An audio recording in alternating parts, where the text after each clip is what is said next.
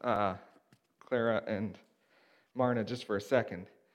Because if we have our two, how do I say this nicely, most senior folks that are watching us and interacting online every week, certainly we can all learn something from them and their tech savviness. If at 90, what is Clara 96 now? Is that right? 95, 96? If Clara can figure out how to join us online and talk to us online, then certainly the rest of us can figure it out too. So a testament to them. You can open to 1 Corinthians 11 this morning. This is a tough one, so let's pray first. God, thank you for this morning. And thank you for this text that we're going to read this morning. And God, we know there are difficult and challenging passages in the Bible, but we know they're your words written to us. And so would you give us the courage to study hard, to learn what you are trying to say to us? Would we have open hearts, open minds, so that we can receive your words? So God, give me wisdom here as I try and make this clear to us now this morning. Amen. So this is, how many have read ahead?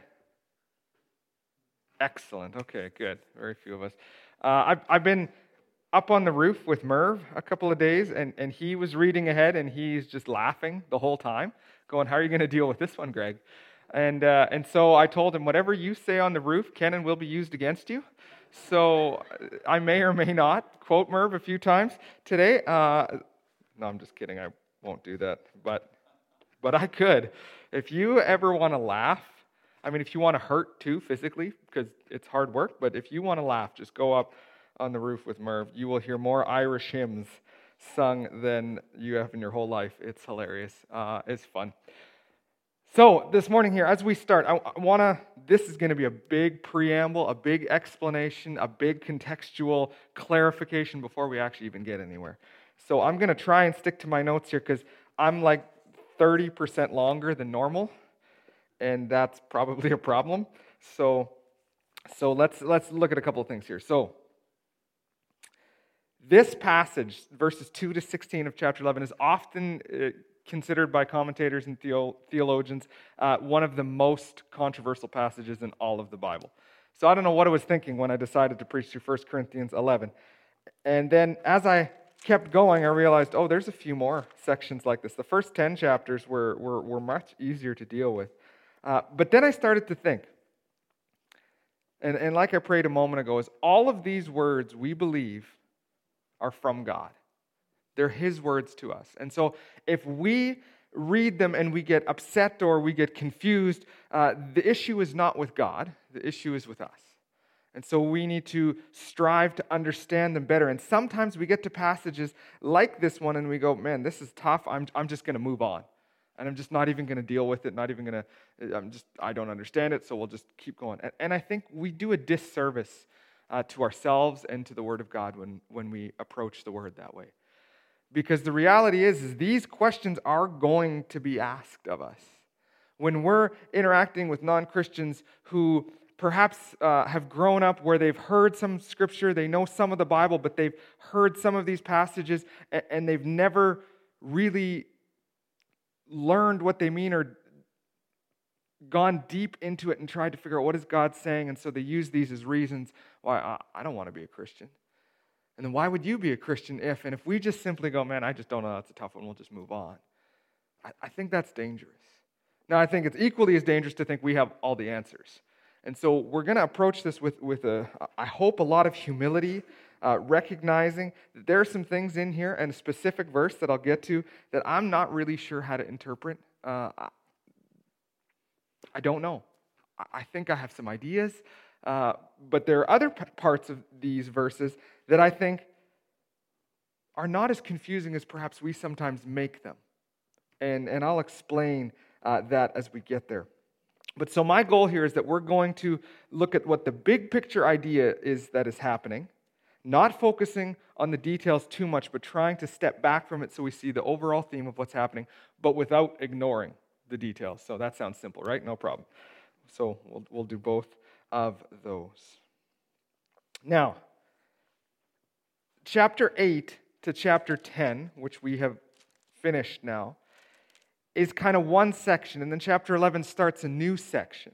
But in this new section, some of what we've been talking about in chapters 8, 9, and 10, the principles found in there are just as relevant to here. So I don't want us to think we're in a new section, totally new frame of thought. There are some new things in it, but the overall idea continues to be the same. So what did we talk about? Well, in chapter 8, we started with this idea of meat sacrificed to idols. And then we move forward into the realization that what Paul's trying to get us to realize is that if we focus on our rights, what we think we deserve, I'm going to do this because I technically should be allowed to, and we don't think about other people, that we're actually standing condemned already because them, the other brother, the other sister, those in our church family, we should be far more concerned with them than with us. I mean, that's kind of Christianity in a nutshell in some ways, isn't it? Is that Jesus, at the cost of his life, gave so that we could live. It's all about the other person, giving the other person, and it's no different for us. And so Paul's focus in chapters 8 and 9 and 10 was so much on that. And he deals with meat and when you should eat meat and when you shouldn't eat meat and overall the whole idea of idolatry. And I guess what I'm trying to say is this, is in chapters 8, 9, and 10, there's a lot in there that we read, we see what the big picture ideas are. We see what's being taught to us and what things we need to apply, but we also recognize what issues are just cultural and aren't really relatable or applicable for us. Applicable, is that a word? Applicable.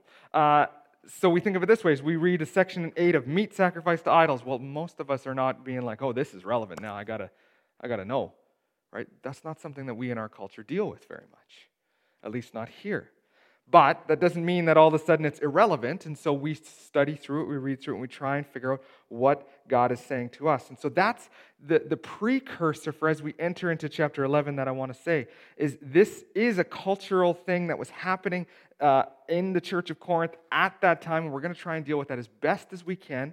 But the overall idea of what is being taught is just as relevant to us today.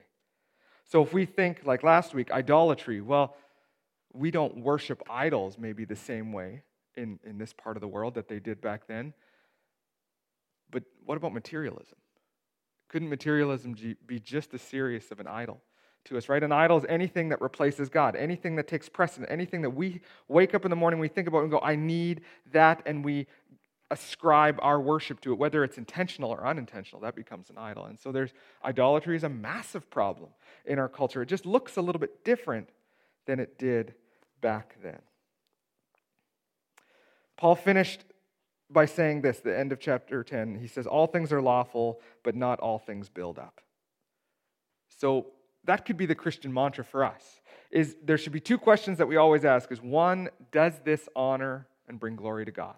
This thing that I'm about to do, this right that I have, the way that I'm going to speak, etc. Does it bring honor and glory to God? And then secondly, will it edify my brothers and sisters in the Lord? Will it build up the church?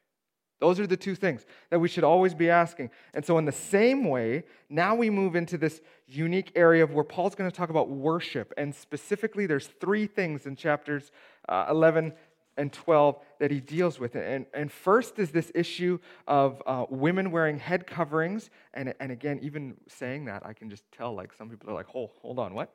But we'll talk about that. Then we're going to deal with the misuse of the Lord's Supper. And so, again, that's something we celebrate communion every month together. It should be a very familiar passage, and yet we're going to see that the way in which they were approaching it was actually very, very wrong and was at the expense of many in the church. And so we're going to look at that. And then in chapter 12, we're going to look at spiritual gifts, how God has created us, what gifts he's given to us, and what those gifts are meant to be used for. Here's the spoiler alert. What is it for? The edification of the church.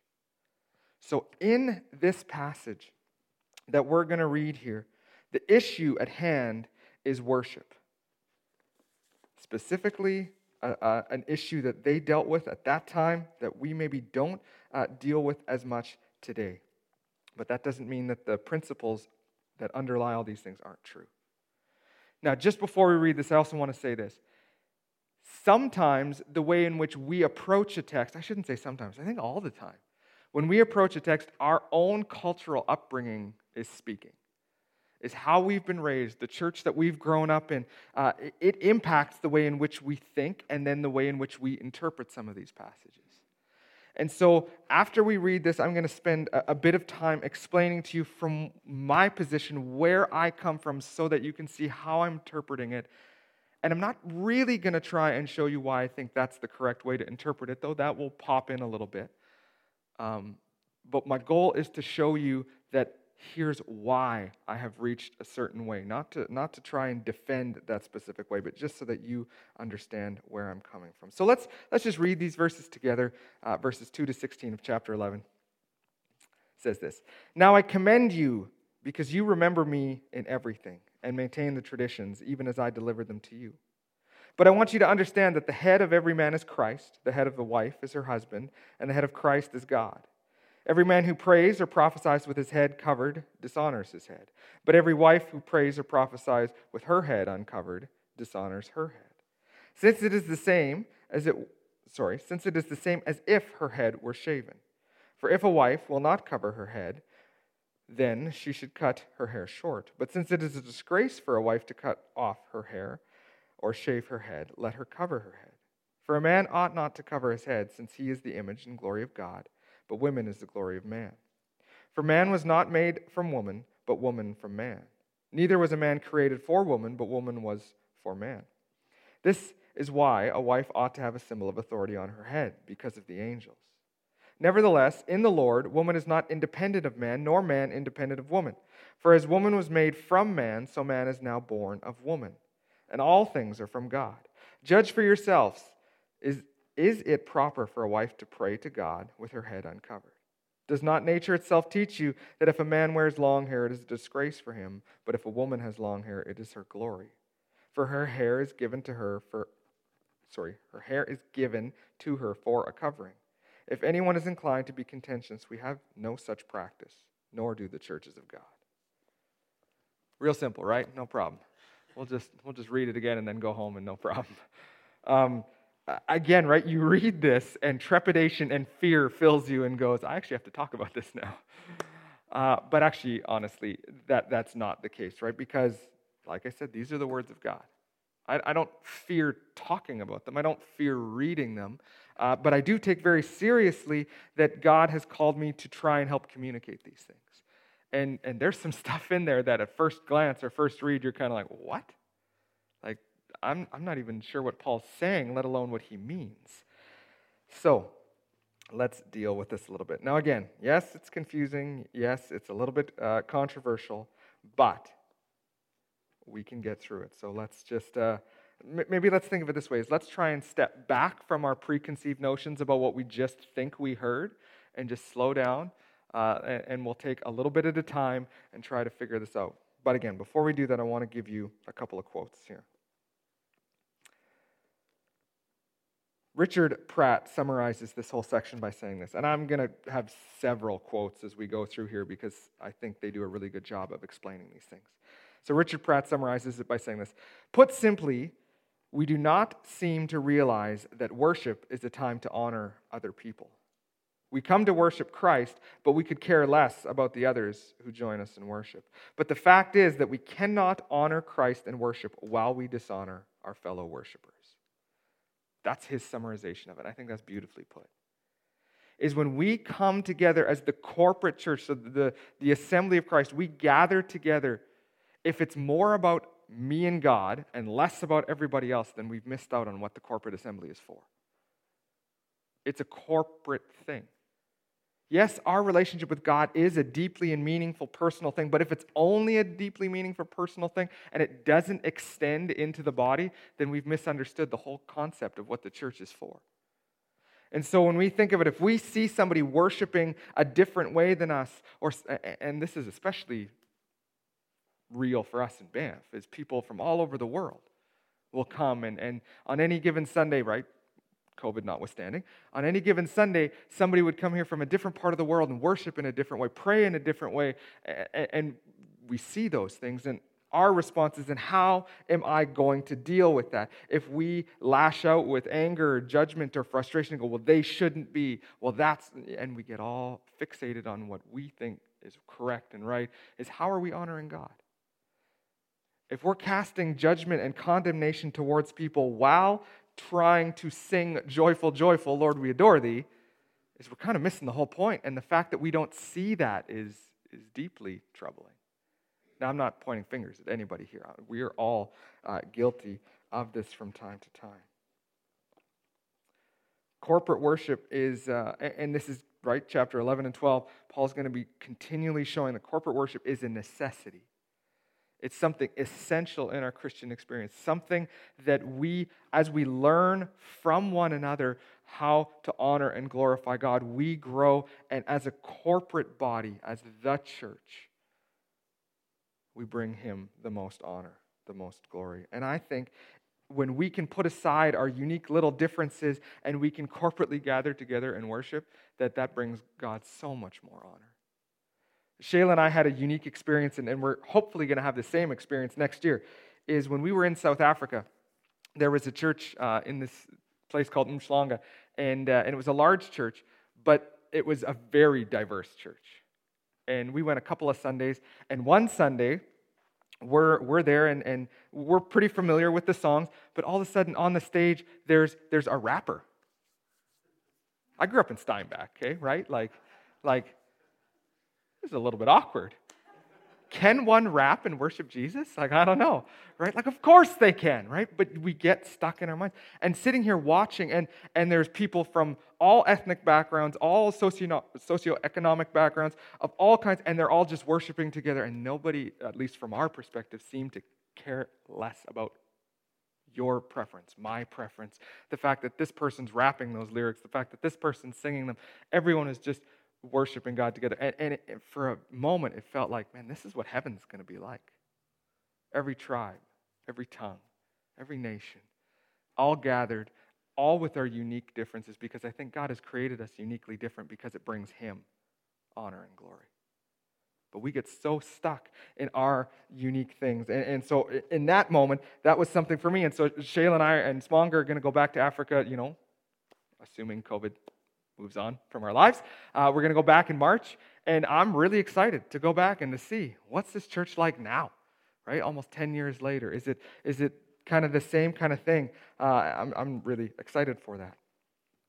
So, now let's start to deal with, that was the preamble. We're done that. Now we're going to deal with the contextualization of this passage. Our church, specifically in our denomination as a whole, we hold to a complementarian position of gender roles within the church. So I'm going to explain a little bit about that, but my focus is not necessarily to try and defend that, like I said, because that would be a whole morning. And, this summer, we're going to do a little questions in the box series, and if you want clarification on this and you want, I want to hear defend this position more at length, then by all means, we can do that then. But I'm trying to explain this so that you can see that as we come to these verses, there is a biblical context from which I'm coming to these verses. I'm not just choosing to respond to them however I feel. So I'm going to give you a lengthy quote from a pastor theologian named Sam Storms here, who defines complementarianism, I think, probably the most helpful way, but it's a bit of a lengthy one, so stay with me here. He writes this: men and women are together created in the divine image and are therefore equal before God as persons, possessing the same moral dignity and value, and have equal access to God through faith in Christ. Men and women are together the recipients of spiritual gifts designed to empower them for ministry in the local church and beyond. Therefore, women are to be encouraged, equipped, and empowered to utilize their gifting in ministry in the service to the body of Christ. And through teaching in ways that are consistent with the Word of God, this principle of male headship should not be confused with, nor given any hint of, domineering control. Rather, it is to be the loving, tender, and nurturing care of a godly man who is himself under the kind and gentle authority of Jesus Christ. The elders/pastors of each local church have been granted authority under the headship of Jesus Christ to provide the oversight and to teach and to preach the word of God in corporate assembly for the building up of the body. The office of elder and pastor is restricted to men. So that's the overall view from which we approach the scriptures. Now, again, the way in which you grew up, right, for better or worse, there's always positives and negatives from every kind of unique background. But sometimes when we read those things, when we read a word like is restricted to men, immediately there's a sense of equality crying out. And so I understand that, and let me say it this way, is for probably most of us to varying degrees, is we have grown up where social injustice is just a reality of our life. That doesn't make it right or good. It's just been part of it. And we have had to learn, and we've had to grow, and we've had to go through painful historical moments where some of these things get brought to light, fighting ensues, difficulties, all kinds of things. And this idea of women within the church has not been it hasn't been an easy journey. And there have been many denominations that do focus on the domineering patriarchal aspect of things, and we don't, as a church, hold to those things. And so I just want to say this: if you are a woman that grew up in the church where you felt like you were less than, you were not as valuable, your giftings were not as meaningful, that your place was not as important, whatever kind of other fill in the blanks we have, then I just want to say I'm sorry, that's not the way that we view things here. Is we at this church believe that we are all created in the image of God, that we are all loved desperately by God, created uniquely for the corporate assembly so that we can encourage and build one another up. That being said, the complementarian position does believe from a study of Scripture that while men and women are created equal in standing before God, they are created differently. Have you ever been married? You know this to be true in all kinds of ways. Here, in regards to this complementarian position, is there are certain differences, and we read about them right at the beginning of this text. And so what I want to say is this, is regardless of if you grew up in a church where you were belittled, the proper response to that always should be, how can I grow and how can I learn actually what's correct and what's biblical and what my role is within the context of the local church. Sometimes in our efforts to deal with injustice, we swing too far to the other side. And so there is a position that I've mentioned a few times. It's called egalitarianism, where they say it's simply this, is outside of a biological difference, that God has no difference between genders in Scripture. Now, again, my purpose for this morning is not to try and prove why I believe that is incorrect, but to show you that how I'm interpreting these verses come from a complementarian theological standpoint. So again, I'm happy to go into that further or have conversation one-on-one with you and show you why I've biblically come to this conclusion, why our church has, why our association has. But I don't want to spend too much time there. So now let's begin into the text. So Paul says, I commend you, right, talking to the church here, right? So this is good news. He hasn't commended them all that much yet in the church in Corinth. I commend you because you remember me in everything and you maintain the traditions even as I delivered them to you. So that's good. But then he says this, but I want you to understand that the head of every man is Christ, the head of a wife is her husband, and the head of Christ is God. And so we all of a sudden have a clarification here that while they're following the traditions, there are some within the church that are not and that are causing controversy, and Paul wants to correct some of these things. And so for us, it's almost like we're missing a little bit of context. What exactly did this look like?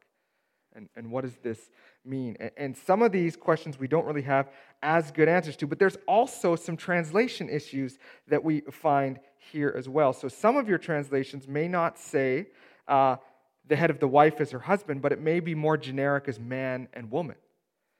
Well, the ESV, I think, has done the best job of deciphering the context here and putting this framework in there, because there are times in the Bible where man or husband and wife and woman can be used interchangeably. And so, again, even in interpreting or in translating scriptures, people make an interpretive assumption in how they translate those things. So I think the ESV does a better job at showing the context here, and so I'm just clarifying that in case you see men and women. I think we're talking more in a specific context of relationship here. So the immediate opposition is, I want you to understand that the head of every man is Christ, the head of the wife is her husband, and the head of Christ is God. It seems like now we're dealing with an issue of equality right off the hop. At least that's what many people argue. But let me just read it one more time, because I don't think there's any equality in here. I think there's just a misunderstanding. The head of every man is Christ, the head of a wife is her husband, and the head of Christ is God. If we're arguing an issue of inequality, then we also have to argue an issue of inequality with the last part of that sentence, which says the head of Christ is God. Is Christ inferior to the Father? Is the Son inferior to the Father? Do we ever get that idea? When we think about this, we read in Philippians that Jesus, and I've quoted this several times as we've gone through this, because it's this idea of humility and Jesus putting others before himself, is he had all the power and all the authority, and he didn't have to go to the cross, but he submitted himself to the will of the Father. He submitted himself to the will of the Father and went to the cross. And in that act, all of mankind can now be reconciled to God. So argue with me how Christ is inferior. Like, we can't. And so the issue of equality isn't there. It's got to be something else. So Donald Pryor writes this. He says, this is the divine order: God, Christ, husband, wife. The husband is no more superior to his wife than God is superior to Christ. But as Christ chose to submit himself to his Father, so the wife should submit herself to her husband. Now again, we don't like that word submit in our culture very much, because it does have implications to it. And so we then approach that idea with going, hang on, submit means I am less than. But again, Scripture's full of where Christ submitted to the Father, so it can't be less than.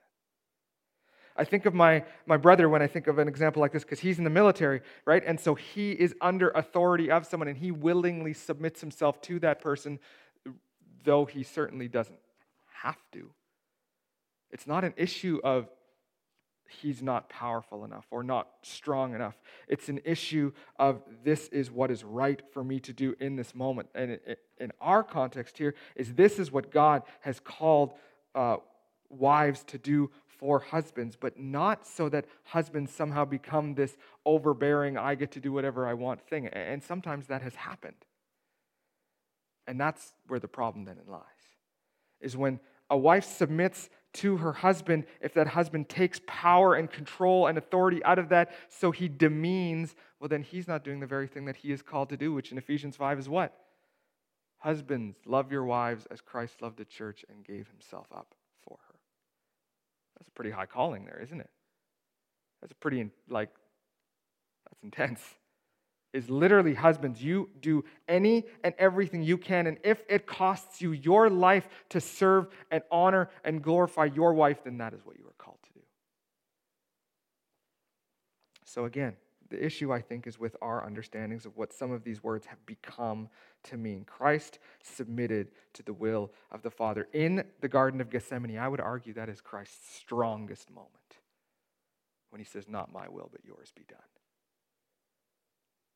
I think it would have been far easier, and I think we can all relate in this, is sometimes when we're in the midst of some difficulty or some temptation, and we just go, man, it would just be so much easier just to give in and do what I want.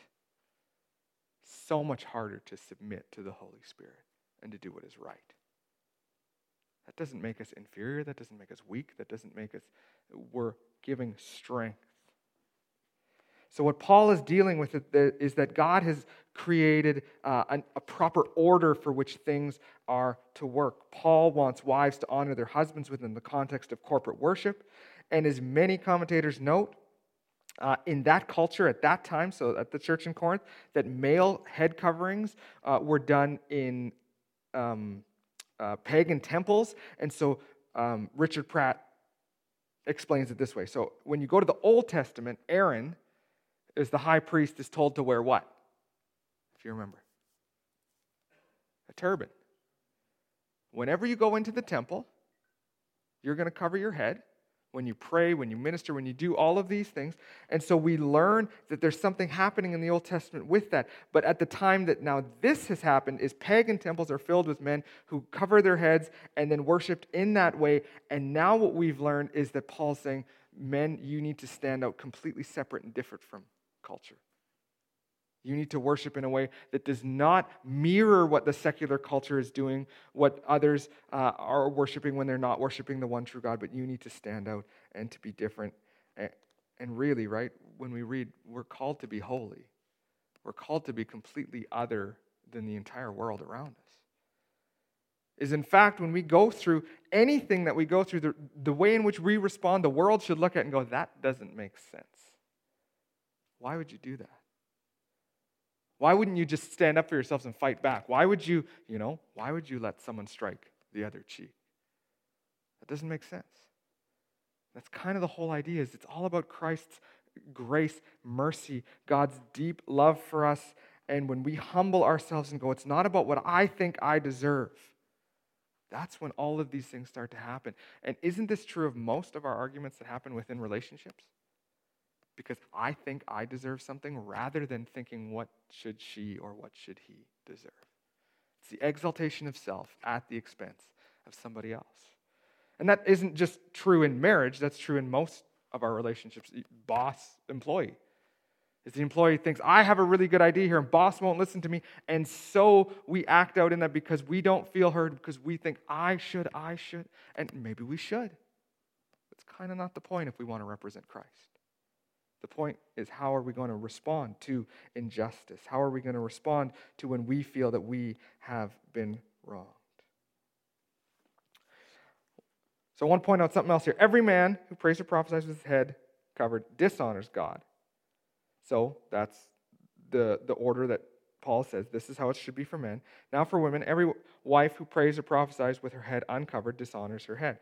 So the typical part that people get worked up about is the head covering, not noticing that there's an implication in the text that women are in the church there praying and prophesying. Like, do you see that?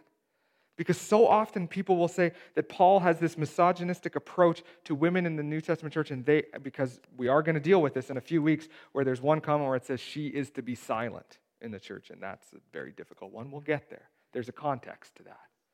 But here, his implication is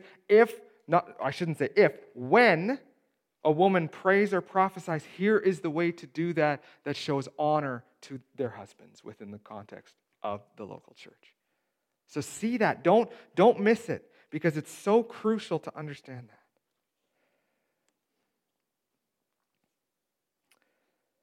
He kind of continues on making a point, and this can be a difficult one, right? Since it is the same, this is the last of verse 5, since it is the same as if her head were shaven, for if a wife will not cover her head, then she should cut off her hair short. But since it's a disgrace for her to cut off her hair or shave her head, then let her cover her head, right? So Paul's not trying to say, if you're going to do this, well, then you have to do it this way, and then this is okay.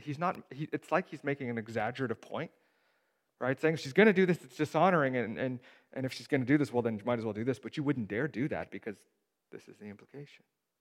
So again, let's deal with some of the cultural things here, right? Because if my wife was not allowed to shave her head a little while ago, then we would be in very big trouble. So obviously, we don't think this to be true in that sense. Right? So, and in the same way, when we get to chapter 8 and we talk about meat sacrifice to idols, we don't immediately get our backs up against the wall because we realize that's a cultural thing happening at a specific time in a specific place. We don't deal with those things, but there's truth to be found in there. Same is true here.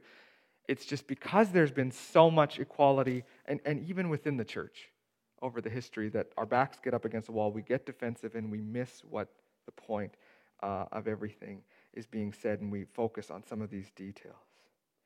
What's the focus? Remember, a cultural way of showing and respect and honor to those in the corporate worship gathering.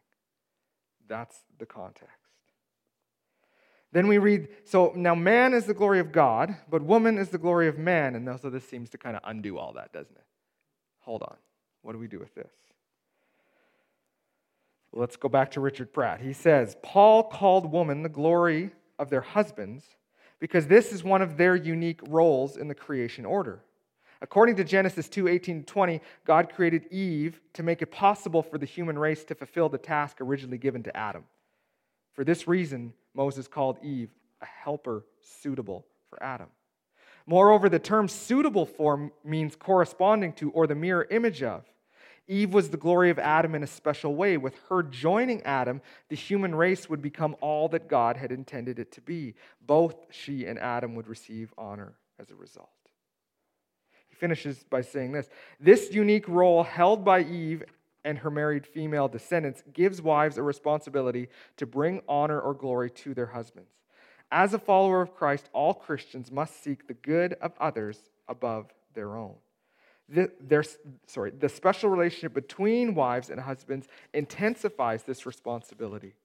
Because of this responsibility, wives are to honor their husbands in public worship.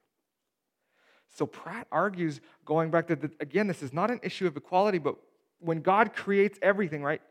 He creates the stars and the sun and the plants and the animals, the trees, right? And what does he say every time? It's good. Then he creates Adam, and Adam is good, but then Adam is alone, and it is not good.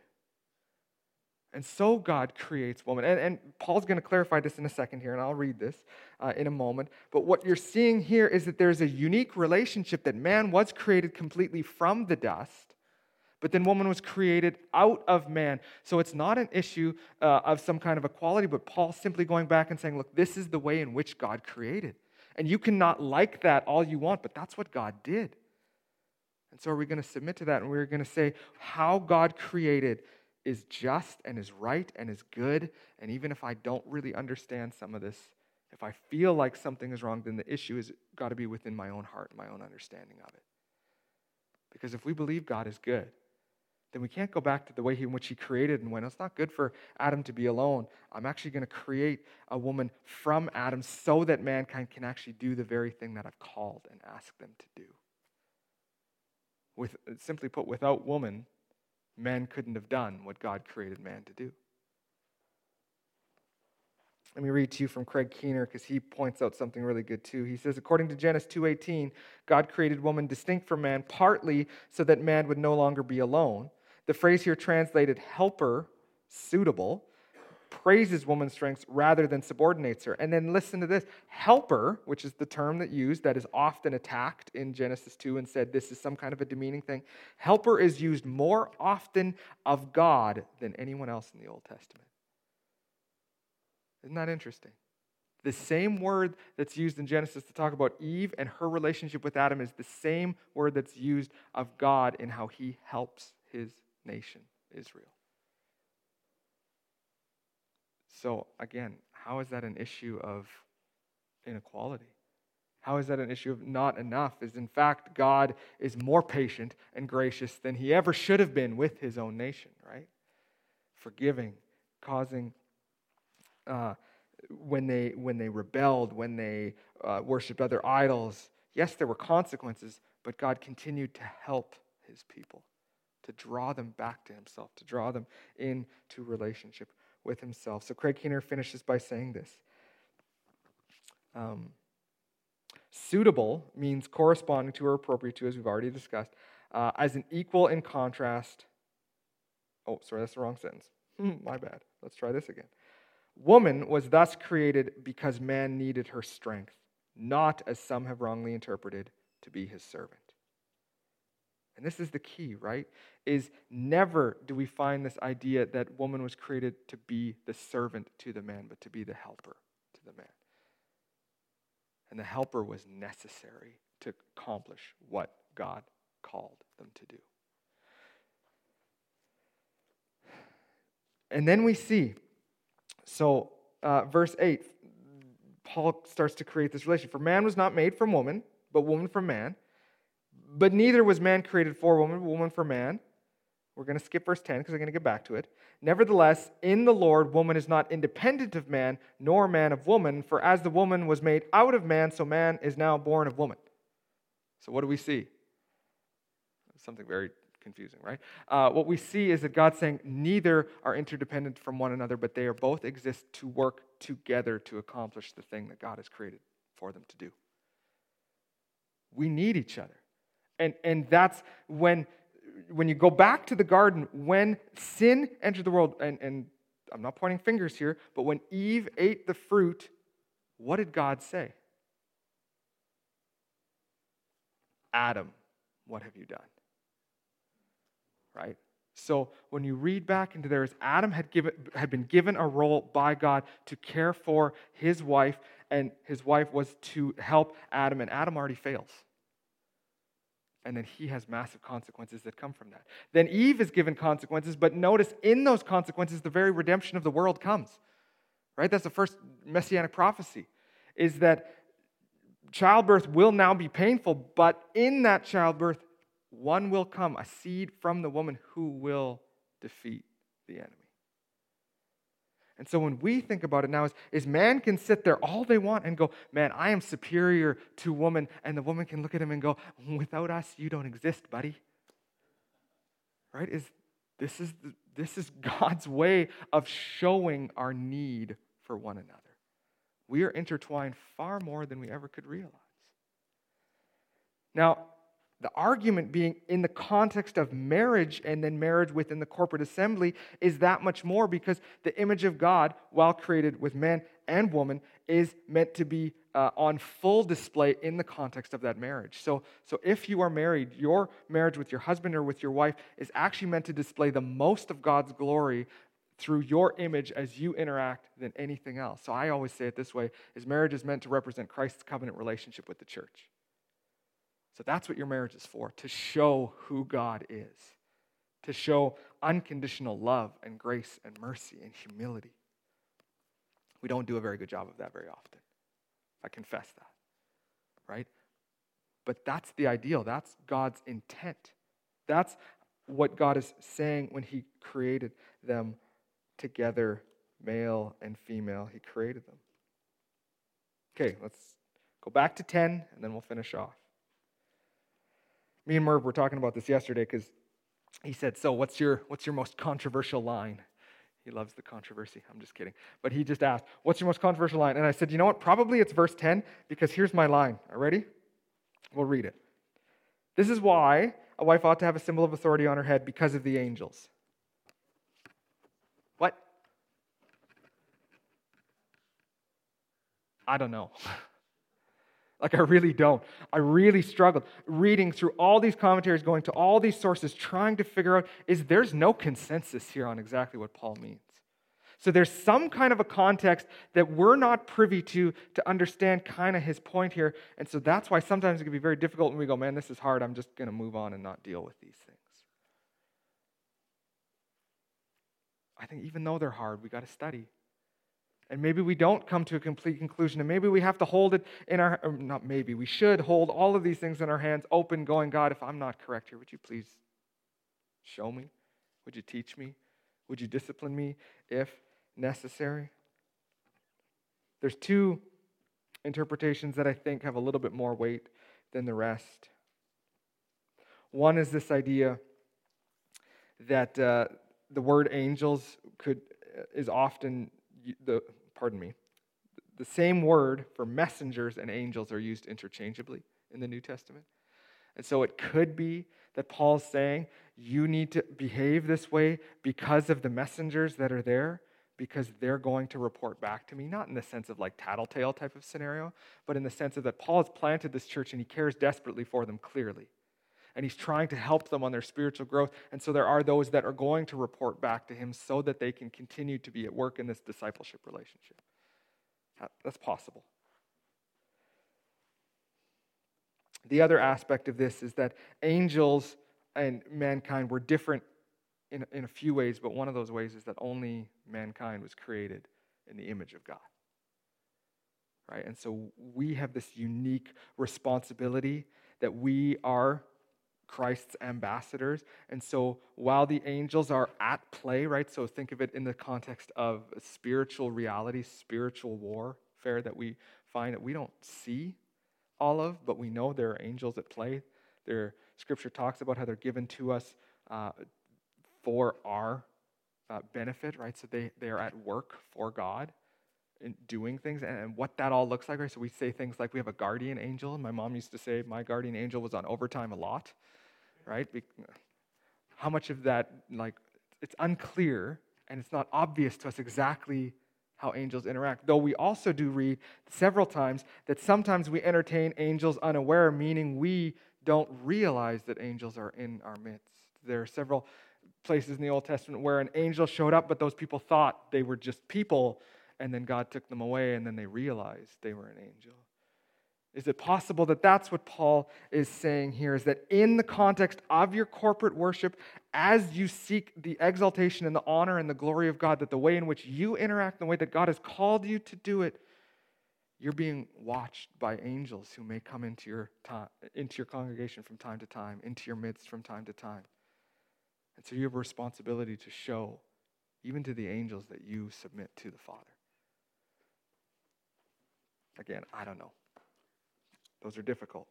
I see some value in both. There are some other interpretations as well. If you really want to, by all means, you can get into that. I just want you to realize that when we get to hard stuff, we're just not going to skip over them. But we do need to approach them with some humility and go, this is tough. This is hard. Okay, let's finish out here. So then he says, 13, judge for yourselves, right? So now after all of this, explaining everything to them, now notice, remember, he said several times, sometimes sarcastically to the Corinthians, you're so wise and so learned, right? That was a big virtue to them, was their knowledge. But Paul does say sometimes as they go throughout that you do have wisdom because it comes from God, so use that wisdom. So here, I think he's just trying to say the same thing. Look, I've explained everything to you. Now, judge it for yourselves. Is it proper for a wife to pray to God with her head uncovered? And then he goes to this issue of nature and says, does not nature itself teach you that if a man wears his hair long, it's a disgrace for him, but if a woman has long hair, it's for her glory? Again, going back to the creative order, going back to this is what was typical. I don't know exactly how to take this completely cultural, but in my mind, when you read through the Song of Songs as an example, is woman's hair, Solomon talks about a lot in the sense of the glory that it brings, the uniqueness that it has. When you read through much of the Old Testament and as you get into the New Testament, you find out there were things for men like a Nazaritic vow, that if they took a Nazaritic vow, that they had to grow out their hair, and it was this outward symbol of it was countercultural, right? And so John the Baptist was considered what? A wild, crazy man, right? They looked at him and went, he is not culturally acceptable because of these vows that he was taking, because of the call that he had on his life. On his life. And so I think that's what Paul's trying to get across here. Every culture is slightly different. There's different ways to dress. There's different ways that your hair is done, right? And again, we see this in Banff all over the place. Like, I always ask, why do Australians not wear socks in the winter? I do not understand this. Anyway, I digress. Sorry. Point being, right, is there's uniquenesses all over the place. We get to see these things here, and so maybe it becomes a little bit more challenging for us to go, so what should define us? Like what is a cultural normal thing in our time? And I mean, even if you think about it this way, is if you think back, even like music styles or things, there's like the 60s and the 70s and the 80s, kind of the 90s. And then I don't really know how to define anything beyond that. It all just gets mixed up and it starts to repeat and cycle so fast. Clothing, right? It's like we see these patterns that emerge. And the point being, is I think what Paul's trying to say is look back to the Old Testament, look back to reading and see how things were done in specifically maybe the Pentateuch. And look what was typical, what was normal, what was honoring to God. And then let's live in that way that honors God. Now again, remember, we're dealing with a church living in a polytheistic nation, worshiping temples, worshiping at temples, going to the meat market, sacrificing all this food to idols, bringing it back. There's massive difference now all of a sudden. No, I follow the one true God. And Paul's trying to say, you have to do that in unique ways. You have to stand out. You have to be different than the culture that you find yourselves in. Well, ours is different, but I would say we are in the exact same boat. Because our culture is very ungodly. Our culture is very anti-Christian in a lot of senses. How are we as the church, how are we as people of Christ going to represent him to the nations in ways that people look at this and they go, they're different? Again, are we going to give up what we think we should be able to do in concern for what's a greater good, for what's more important, for what's better? This week I had opportunity to sit down over Zoom with our MLA of the area to ask, what should the church or what should the government be doing differently? Anybody want to have that conversation right now with the government?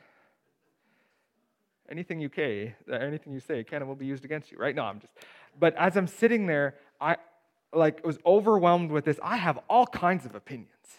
And I think the church has all kinds of rights, and you get all worked up, right? And then as I'm headed into that meeting, right, we're praying the things that we should always pray. God, shut my mouth, right? Help me to hear from you. Help me to represent you well in this moment. And then it became this moment of, I'm not smart enough to have answers for those things. And so when she asked, I said, you know what? I don't have answers for that. All I know is that we're called as a church to pray for you. And so we're going to pray that you have wisdom and that you know the right decisions that ought to get made. And I think that conversation went very differently than she expected. I think we as a church are called to stand out and to be different. I don't think that we know that. Sometimes we can read some difficult sections that are very obviously contextual and dealing with specific issues that we don't have today. But the same is true of us. Is we have all kinds of issues that the Bible doesn't speak directly to 2,000 years after it's written. But the principles are all still there. The principles of how to interpret the situations that we find ourselves that we are now in are all here. We just have to seek hard enough and study hard enough and ask that God would open our minds and our hearts to see what he's saying to us. He finishes by saying, if anyone is inclined to be contentious, we have no such practice, nor do the churches of God. I think at any point when we start to elevate our own rights and we start to think we deserve, we should get, it's already pretty indicative of where our heart's gone. We need to slow down. We need to back up. Yes, we still need to fight injustice. Absolutely. And sometimes the church has not done a great job of that in the past. Sometimes it has, right? Like everything, it's cyclical. But for us, we need to read this and we need to look and evaluate our own heart and go back to what Paul said. Is this going to bring honor and glory to God? And will it build up my Christian brothers and sisters and edify them? Or is this more just for me? That's the question that we should ask for everything. No matter what we do. I don't have all the answers to this text. But like I said, I'm happy to discuss at length, whether in a summer sermon series or whether just one-on-one, to explain why I've interpreted these verses the way that I have. But truth be told, they are difficult. And so I'm not trying to tell you that I'm right. You need to just understand all this. I think we need to do the same thing that that Paul said. Is let's go to God. He gets to choose. And when we read things that we don't like, maybe the issue is in our hearts rather than the Creator who wrote these things for us. Let's pray. God, admittedly, this is a difficult section and open to several different interpretations. But God, I pray that as we study these things, that we wouldn't approach them based on what we think is right, but that we would hold everything that we believe with an open hand to say, God, would you show me what is true and what is right, what is your word? God, when we read texts that are unique to certain contexts and certain cultures at certain times, may we not just ignore them and move past them and say, well, we don't have anything to learn here. But may we recognize that all these principles that we find all throughout here are going to help us in the unique situation that we find ourselves in.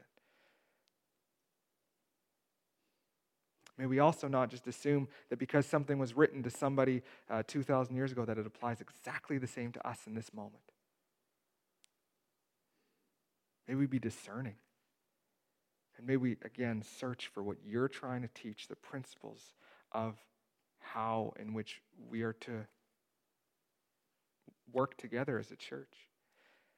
And so as we talked about this morning, as we'll talk about over the next few Sundays, when we gather together, when we worship you, may we remember that this is not just me and you, but that this is us and you. That we are the body of Christ and we are meant to care for one another. And as we worship together, to honor one another. Help us to not focus on us. Help us to not be selfish people. But help us to be a unified body that wants the exaltation and glory of Christ to be made known. So God, give us wisdom as we continue to read difficult passages. Help us to study hard, help us to seek truth, and help us to understand the very words that you were trying to teach to us. We love you. Amen. Again, if you would like to register for next Sunday, please do so. It happens fast now with 15 people. I think Lori responded to my email in about 4 seconds. Like I hit send and my phone blinked. So make sure you do register early if you'd like to come. We would love to have you with us. And we're looking forward to seeing you again next week. Have a wonderful week. And do pray for our government because goodness knows they have a lose-lose job right now. So let's continue to uphold them. Have a great week.